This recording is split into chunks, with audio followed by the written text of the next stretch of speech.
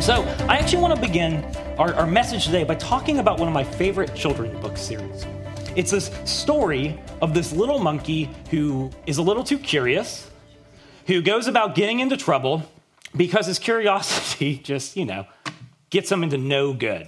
Who knows what I'm talking about? Curious George, yes. This was just like my favorite book series growing up.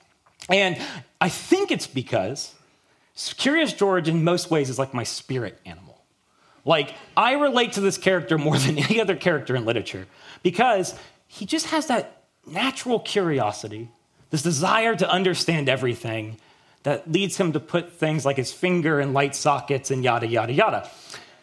And I am this embodied in human form. I am literally the person who is the most curious, seeker, searching person that you will ever meet. I just always have been.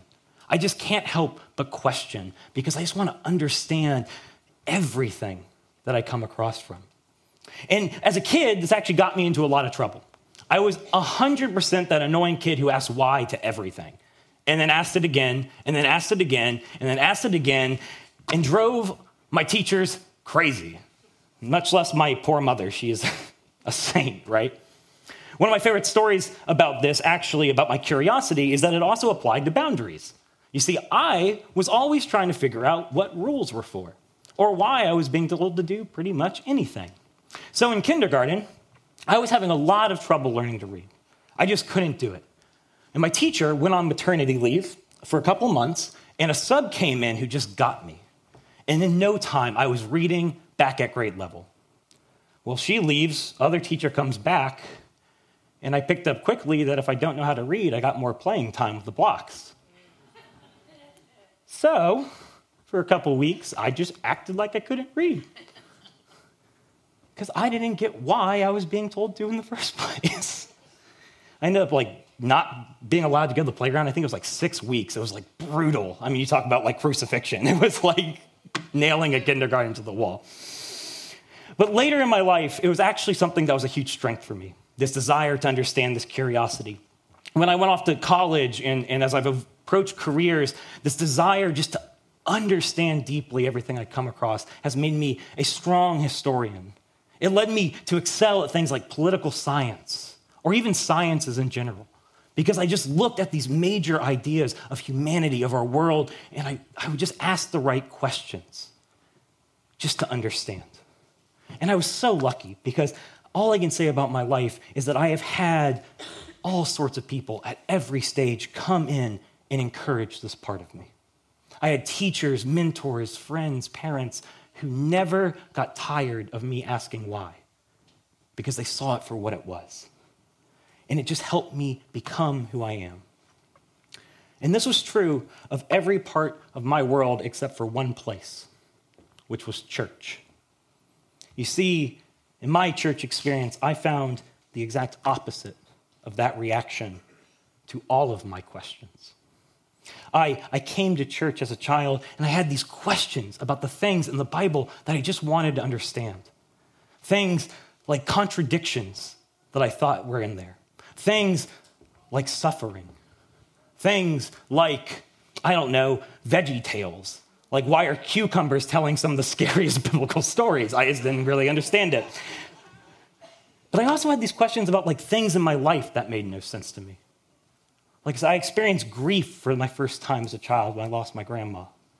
I didn't understand my own struggle with depression when I entered middle school, what was going on in my mind.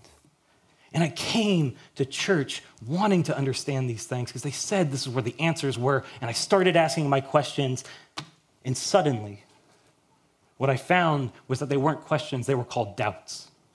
And those doubts had no business in the Christian life or the church world, I was told.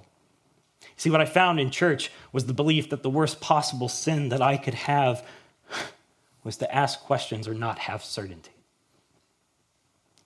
So I left. I never came back. Well, I did. That's later in the story. Just kidding. But I was told that to follow Jesus, to have faith, meant that you had to have certainty about everything, which meant that my curiosity, my questioning, my seeking, my doubting just had no place here. It was dangerous, which meant that the gospel story, the good news story of Jesus Christ, was not good news to someone like me. It just wasn't. It was a story that was for the insiders, the people with all the answers, the people with certainty, not for the broken, the lost, the people in the dark, the people who just don't understand sometimes. So I found myself as an outsider. And there's a problem with this. You see, there's a problem because when I came back to faith, when I entered into a community that encouraged my questioning, what I came to find was that the Gospels tell an entirely different story than that. You see, in particular, what I came to find was that the people, the characters that were there when Jesus arrives, the one that come around him, highlight the exact opposite truth. What I came to find was that Jesus' arrival came first to the last people that we would expect. The people with doubts, the people with questions, the people who were on the outside. And what I came to realize was that Jesus' good news story was a very different tale than the one I had been given. That somehow, some way, Jesus' arrival, this good news of God's coming in Jesus, was some way good news for everybody, especially the outsiders, the left behind, the unexpected. And that is what we're going to explore in this week, or this series of Advent.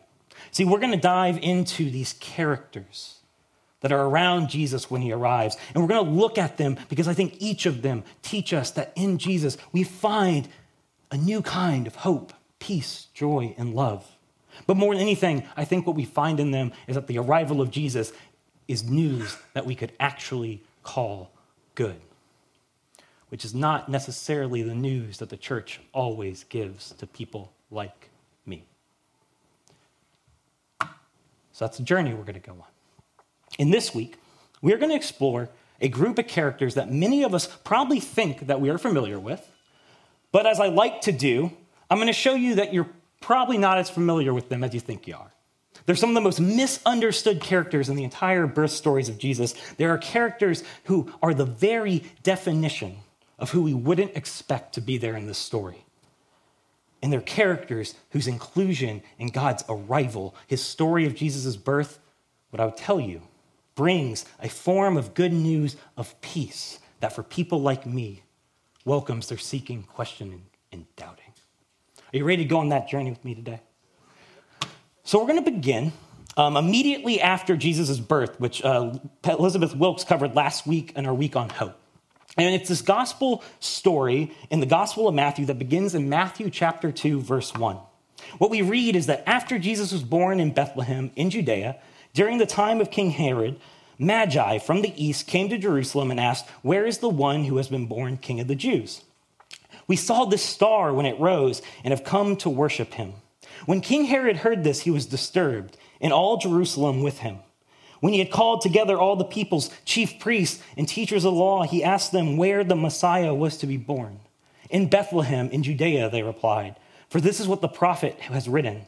But you, Bethlehem, in the land of Judah, are by no means least among the rulers of Judah. For out of you will come a ruler who will shepherd my people, Israel." Then Herod called the Magi secretly and found out from them the exact time the star had appeared. He sent them to Bethlehem and said, "Go and search carefully for the child. As soon as you find him, report to me so that I may go and worship him also." After they had heard the king, they went on their way, and the star they had seen, when it rose, went ahead of them until it stopped over the place where the child was. When they saw the star, they were overjoyed. On coming to the house, they saw the child with his mother Mary, and they bowed down to him and worshiped him. Then they opened their treasures and presented him with good gifts of gold, frankincense, and myrrh. And having been warned in a dream not to go back to Herod, they returned to their country by another route. So the first thing I would point out is this is a weird story, isn't it? It's a story about this group of people called the Magi who arrive in Israel at their capital city, Jerusalem, after following a star in search of a king of Jews that they want to worship. When I say it that way, it's a lot more bizarre, isn't it? And in the story is one that we kind of have to unpack, because when we look at it piece by piece, we're actually going to see that there's something very powerful taking place in the story that immediately follows Jesus' birth. You see, to begin with, I want to start with our characters today. And like I said, these are some of the most misunderstood and important characters in the birth stories of Jesus, but I think we've become too familiar with them. You see, it's this group of people called the Magi. And they're this mysterious band of people who have arrived in Jerusalem looking for Jesus. And we don't have a lot that we can learn about them from the text at first glance. But actually, when you look at it piece by piece, you can kind of start getting some information on who they are and why they are there from it. So I think the first thing that we can learn about who they are is from the title that they are given. Now, many of us have probably grew up hearing them called something else in our retellings of the Christmas story. There's 3 of them. What are some names for them? Wise men? Any other ones? Kings, yes. So we often hear them called the 3 wise men or the 3 kings. And I have bad news. That's no good. I'm going to have to debunk both of those. For one, there's nothing in the text that says there's 3 of them.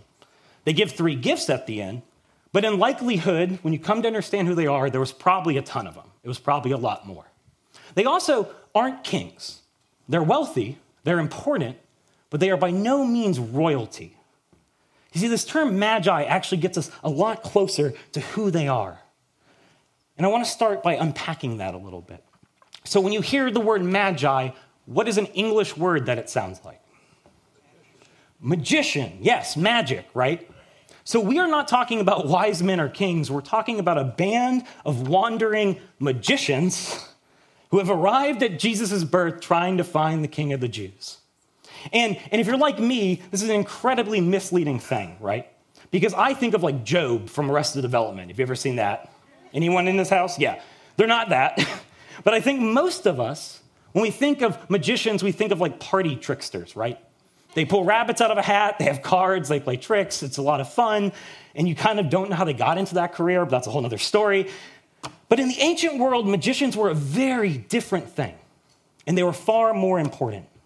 You see, in the ancient world, one of the most common religious beliefs was that the stars in the sky were in some way designed by the gods to speak to mortals.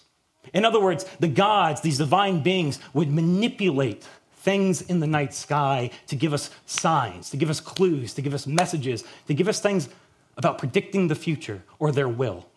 And we still have bits of this in our culture today, don't we? Things like horoscopes or astrological signs. These follow this tradition, this belief that in some way our universe was used by these divine beings to speak to us.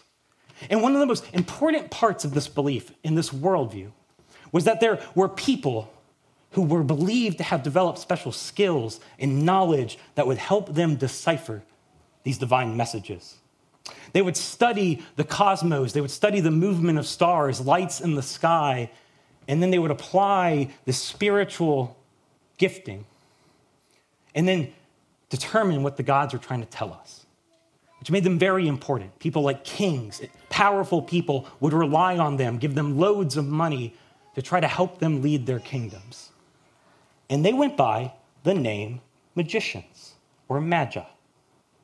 So we're starting to get who the magi are. They're not wise men, they're not kings, they're more like spiritual astrologers who are traveling, seeking out the messages of the gods by studying the stars in the night skies, trying to figure out divine events in the movement of the gods.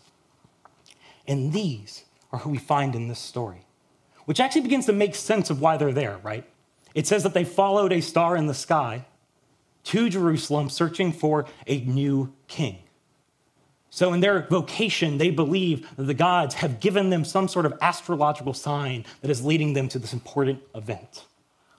The second thing that we can learn about the Magi actually comes from where they are from and what kind of people they are. And once again, we don't have a ton of information on this. All it says is that they're from the East, which seems really vague, but if you know your Bible, this is actually a really important term. You see, when you see a vague directional sign like that, it usually means one of two things. It could mean that they're from the Far East, so places like Persia or Asia. It's just a way of saying from the land really far away to the east, right? It also can mean that it is a way of saying the ends of the earth. So basically, as far as human beings exist on our planet, that is where they are from. But what the text is trying to teach us is simply that these people have come from a very far distance to be here following this star. Scholars would argue that even if they're from the closest place this might mean, in Persia, this would have been a 900-mile journey, over a year of travel on foot, simply following this star to this location. And the next thing that we can get from this is that these people are definitely not Jewish. You see, you would never say the Jewish people from the east if you lived in Israel, right? Because that is the center of their world. You would say you're from Israel. So what we get from this is that we have this wandering band of magicians or spiritual astrologers who are pagan or Gentile, non-Israelites, totally outside of the people of God, coming from a land far, far away. Third, the Magi, if you look at the text, obviously don't know their scriptures, Bibles that well. And they also don't really know where they are going. You see, when you look at their interaction with the teachers of the law about where they're trying to find this king, what's the first thing they ask? They say, "Where is the king?" Right? And if you notice, the teachers in the story give an answer like that. They recite this text from Micah, this prophet of the Old Testament, and they say, well, everyone knows that it's going to come from Bethlehem, this town not far away. So what's going on there? Well, one, this text from Micah was incredibly well known at this time in Israel. It was this longed for arrival of God's king, and everyone knew that he was coming from Bethlehem. So the Magi, like I said, clearly don't know their Bibles all that well. But more than that, if they're asking where they're going, then that means they've been traveling over a year without any clear certainty of where it's going to lead them. They've just been following this star one step at a time, not knowing where it ends. So you have this group of pagan magicians, in every way outsiders of God's people, who have traveled hundreds of miles with only a vague sense of seeking and being drawn towards the arrival of this new king, who they don't even really understand because they haven't even read the Bible all that much.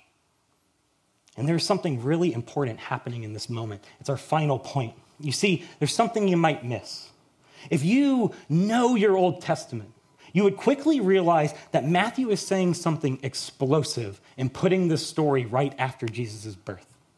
You see, in the Old Testament, there are these clues about this moment that's lighting up who Jesus is and how he falls into place of God's story. It's a major moment of fulfillment of Old Testament prophecy. You see, the Old Testament shows God seeking to renew and restore his fallen and broken world. He sets out by calling a people, the Israelites, to be the first fruits, you could almost say, of this healing project, this restoration problem, or project of everything that's gone wrong. But as a weird twist of fate, the Old Testament ends in limbo. It's actually like an incomplete story. If you've ever read your Old Testament, it just stops. Basically, the Israelites mess up so badly that they're sent into exile from Jerusalem, from their homeland. And while they're in exile, it seems like the entire story has come to an end. God's people have failed. The story's over. Done. And yet, at the very end of the Old Testament, we find these prophecies.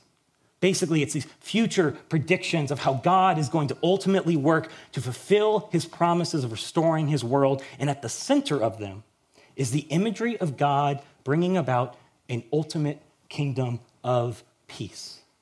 Specifically, through the arrival of his own chosen king, this figure called the Messiah, this figure called the King of Peace. And how are we supposed to know in these Old Testament prophecies when the Messiah has come?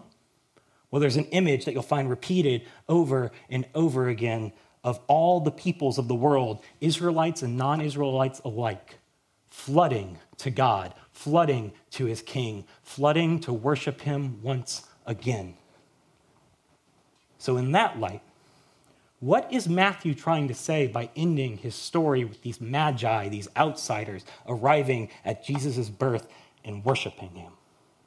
What is Matthew trying to tell us when these people who are the epitome of the non-Jewish nations of our world are the first ones to arrive to Jesus, to give him gifts, to worship him as a king?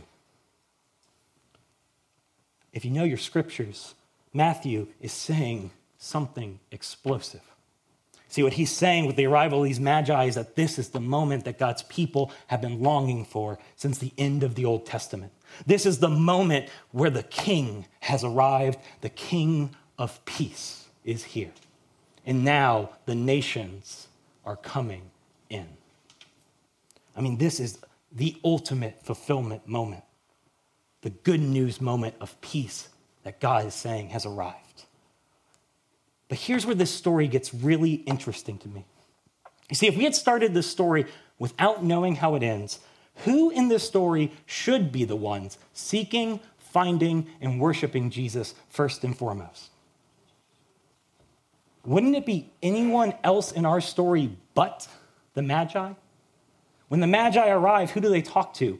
King Herod, the king of Israel, and then the chief priests and the teachers of the law, the religious leaders and experts of the Hebrew scriptures, literally the insiders of all insiders of Israel at that time. I mean, these are the people that you go to when you have the questions and you want the answers about what's going on in God's kingdom. These are the people who know their Bibles inside and out. And yet, when the Magi arrive looking for Jesus, what happens?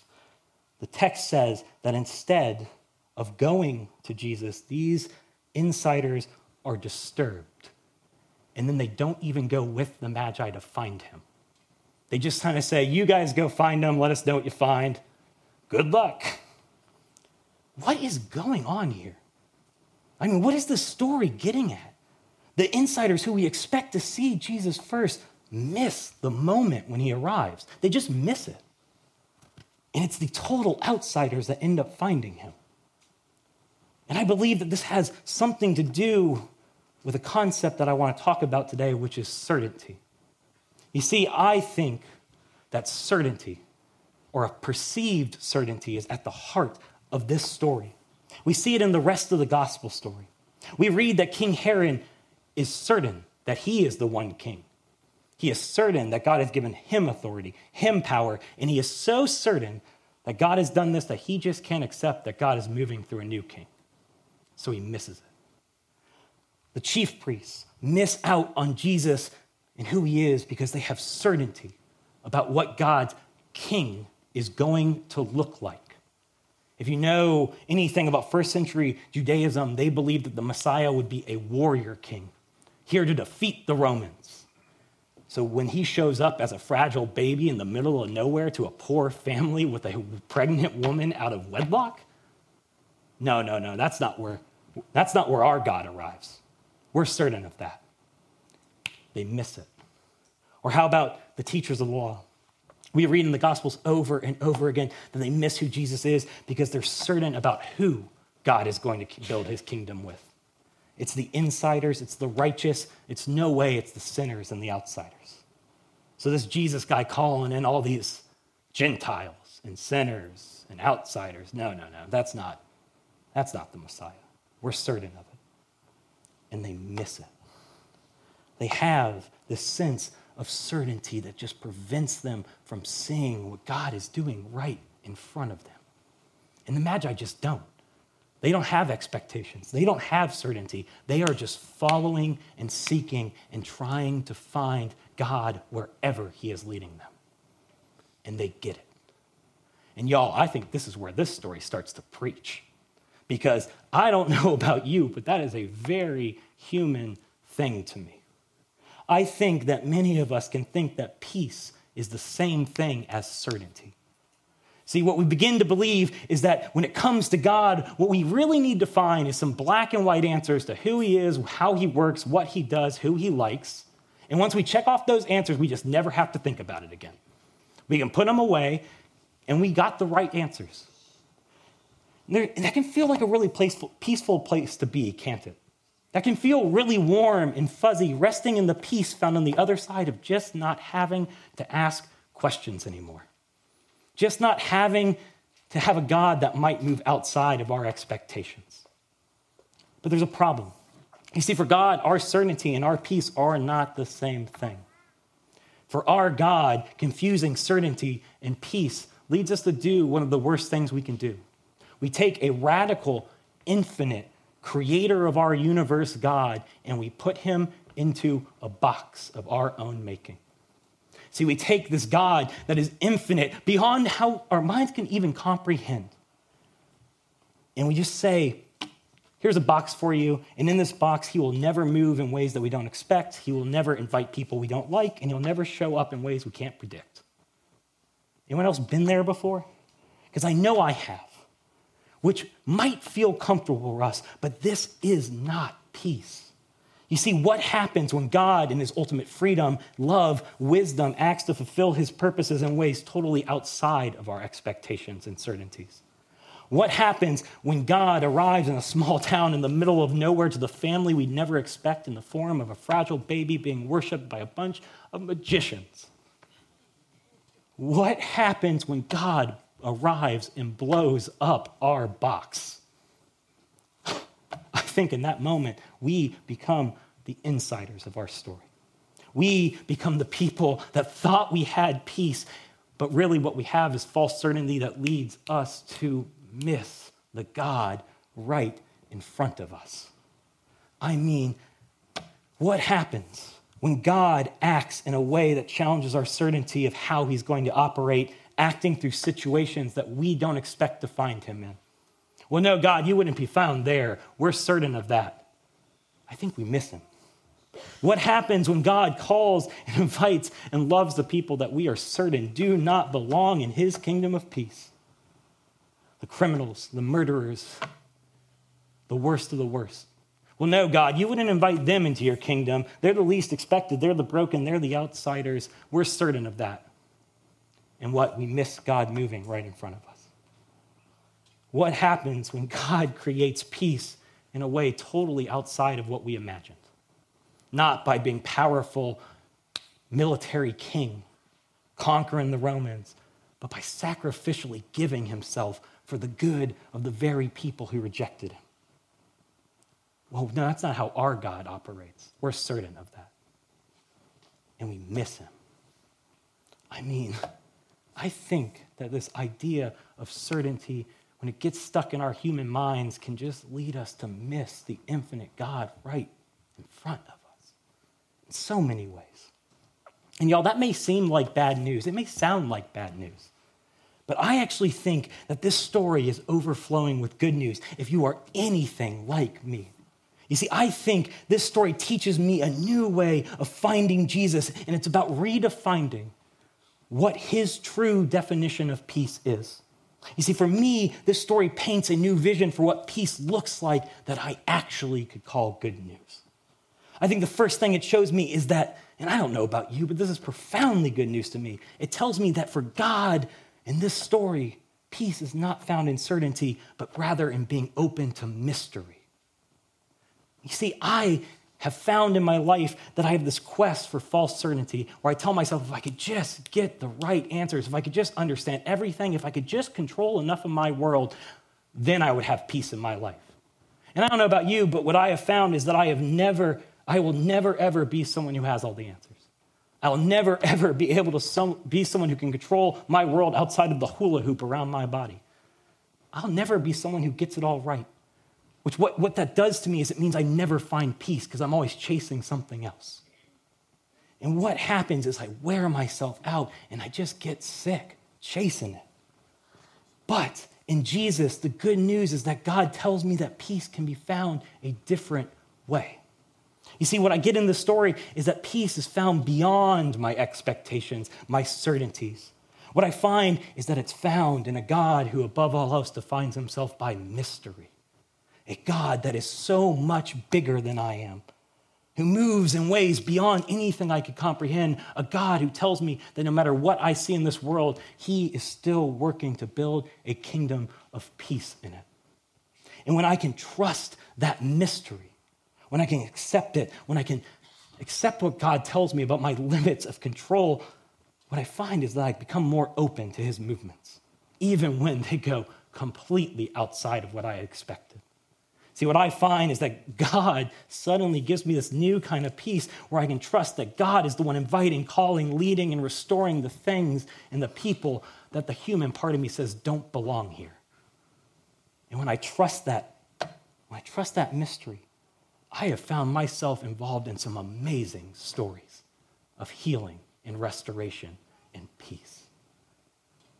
Above all, what I have found is that in the very things that scare me, confuse me, and give me hopelessness, I know I can find Jesus right in front of me wherever I'm at, because he's a God of mystery.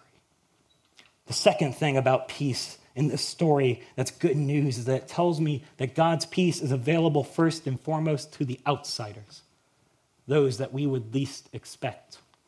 And I have spent most of my life believing that I belonged in this category, that I was a person that never would check off the right boxes because I was broken, I had failed. See, I got told by church that I was someone who was totally outside of what the Bible expected God's chosen people to be. That I was just someone that would always be an outsider, someone whose God's peace just wasn't for, because I was just too messy, I was just too messed up. But in this story, it's not the ones who have their lives totally figured out that find Jesus first.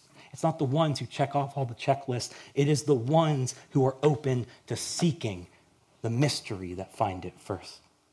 Who finds Jesus at the end of this story? Is it just the ones who set out looking for him?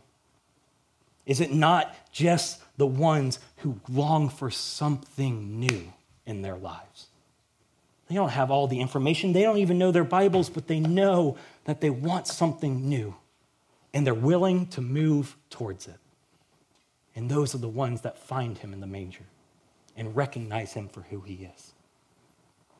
And Jesus, the King of Peace, meets them right where they are at. Do you see an angel come down in this story and explain all the prophecies to them and exactly what's going on, and here's what's happening, and don't worry about it? You're good now, go home and never think about it again? No. It says that they worship him and they're overjoyed, and that's it, because they found what they were seeking in the journey. Those who seek find. Those who are certain never even move in this story. And I think that's a powerful lesson, but I think it's good news, because as long as I'm seeking him, I can trust that I will find him. And finally, the last thing that this story tells me, the good news of it, is that it tells me peace comes through a God who is not afraid of our questions, seeking, or even doubts. This God is found in the very exercising of those things. Again, I grew up in a church that said doubt was a 4-letter word. And yet, what I find here is that God can handle it. See, I was told that God couldn't handle my doubts, that my lack of certainty meant God rejected me. But what I find in this story is that the ones who are questioning are the ones who find him.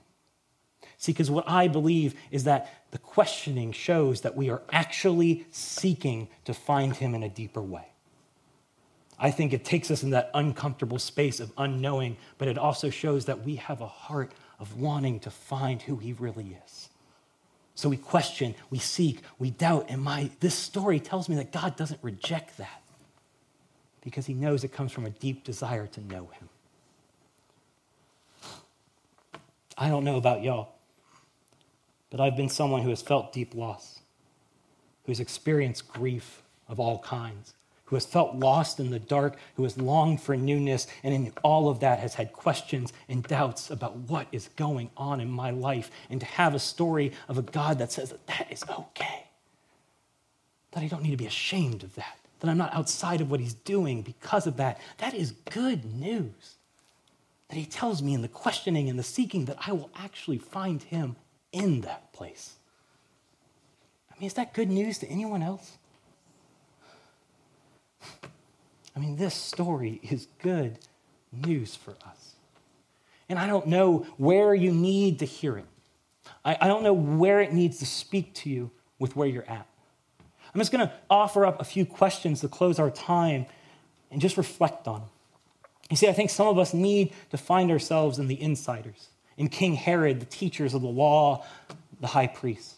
I think some of us have been trying to control our lives so long, and we are just tired.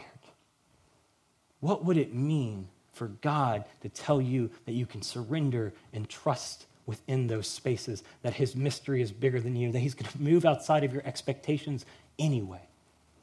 So just trust me in that and just let go. Would that be good news to you? Or maybe you're someone who just needs to find the peace of a new vision of who this Messiah is. Maybe you're like me and you were just given a vision of Jesus that isn't working for you anymore. It's not helping you. It's not healing you. It's not helping you in your world. It's doing nothing because it's just broken. And maybe you just need to open yourself to the wonder again, to the seeking, to the journey. Or maybe you need the peace of realizing that God does not want you or need you to be his gatekeeper.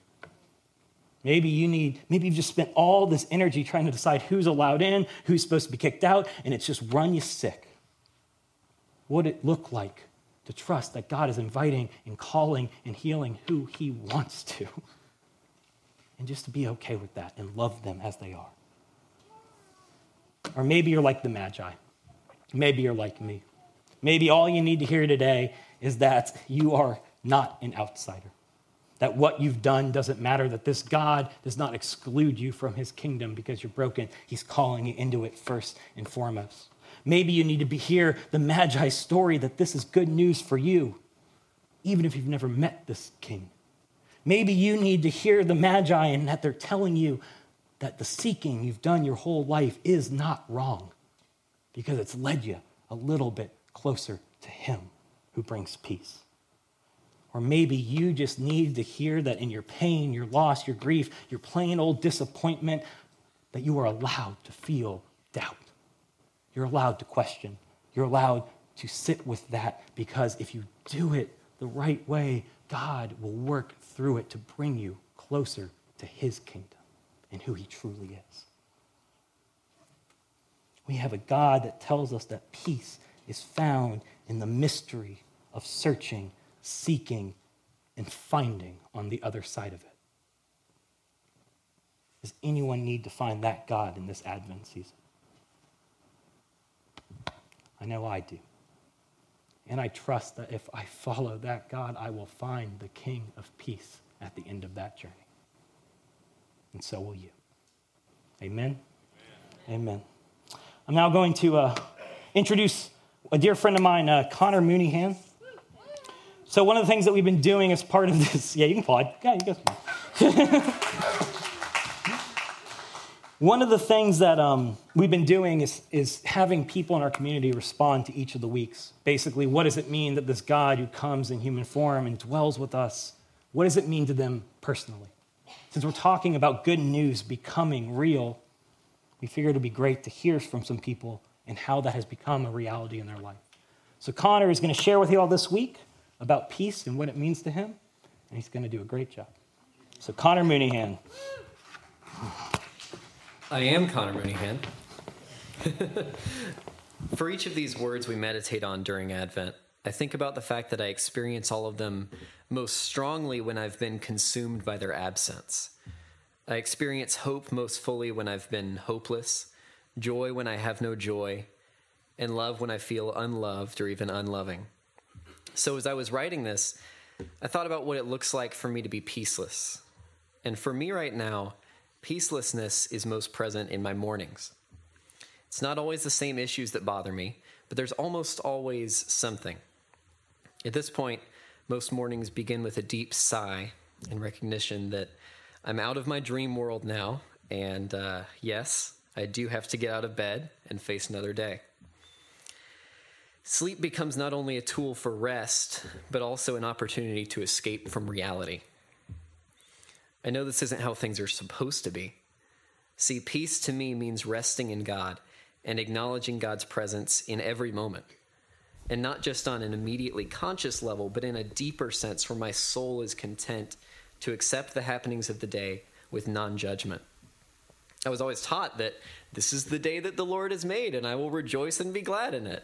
And that's perfectly lovely, except that, of course, this rarely helps me in practice. In fact, that word practice has become key for me in determining what it might look like to truly accept the peace that God extends to me and it so desperately wants me to take in each moment. Each morning, I have to take a few minutes to close my eyes and practice silently focusing on the presence of Christ, accepting any distractions that arise, and then refocusing on Christ's presence. This centers me, at least for a little while, and it builds in my soul the spiritual muscle memory that allows me to access that peace throughout the day when I inevitably lose track of it.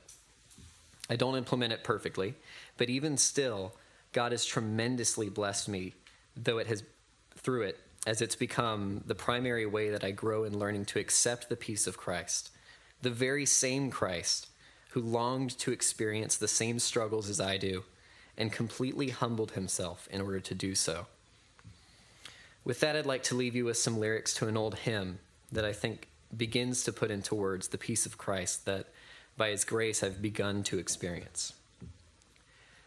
When peace like a river attendeth my way, when sorrows like sea billows roll, whatever my lot, thou hast taught me to say, it is well with my soul.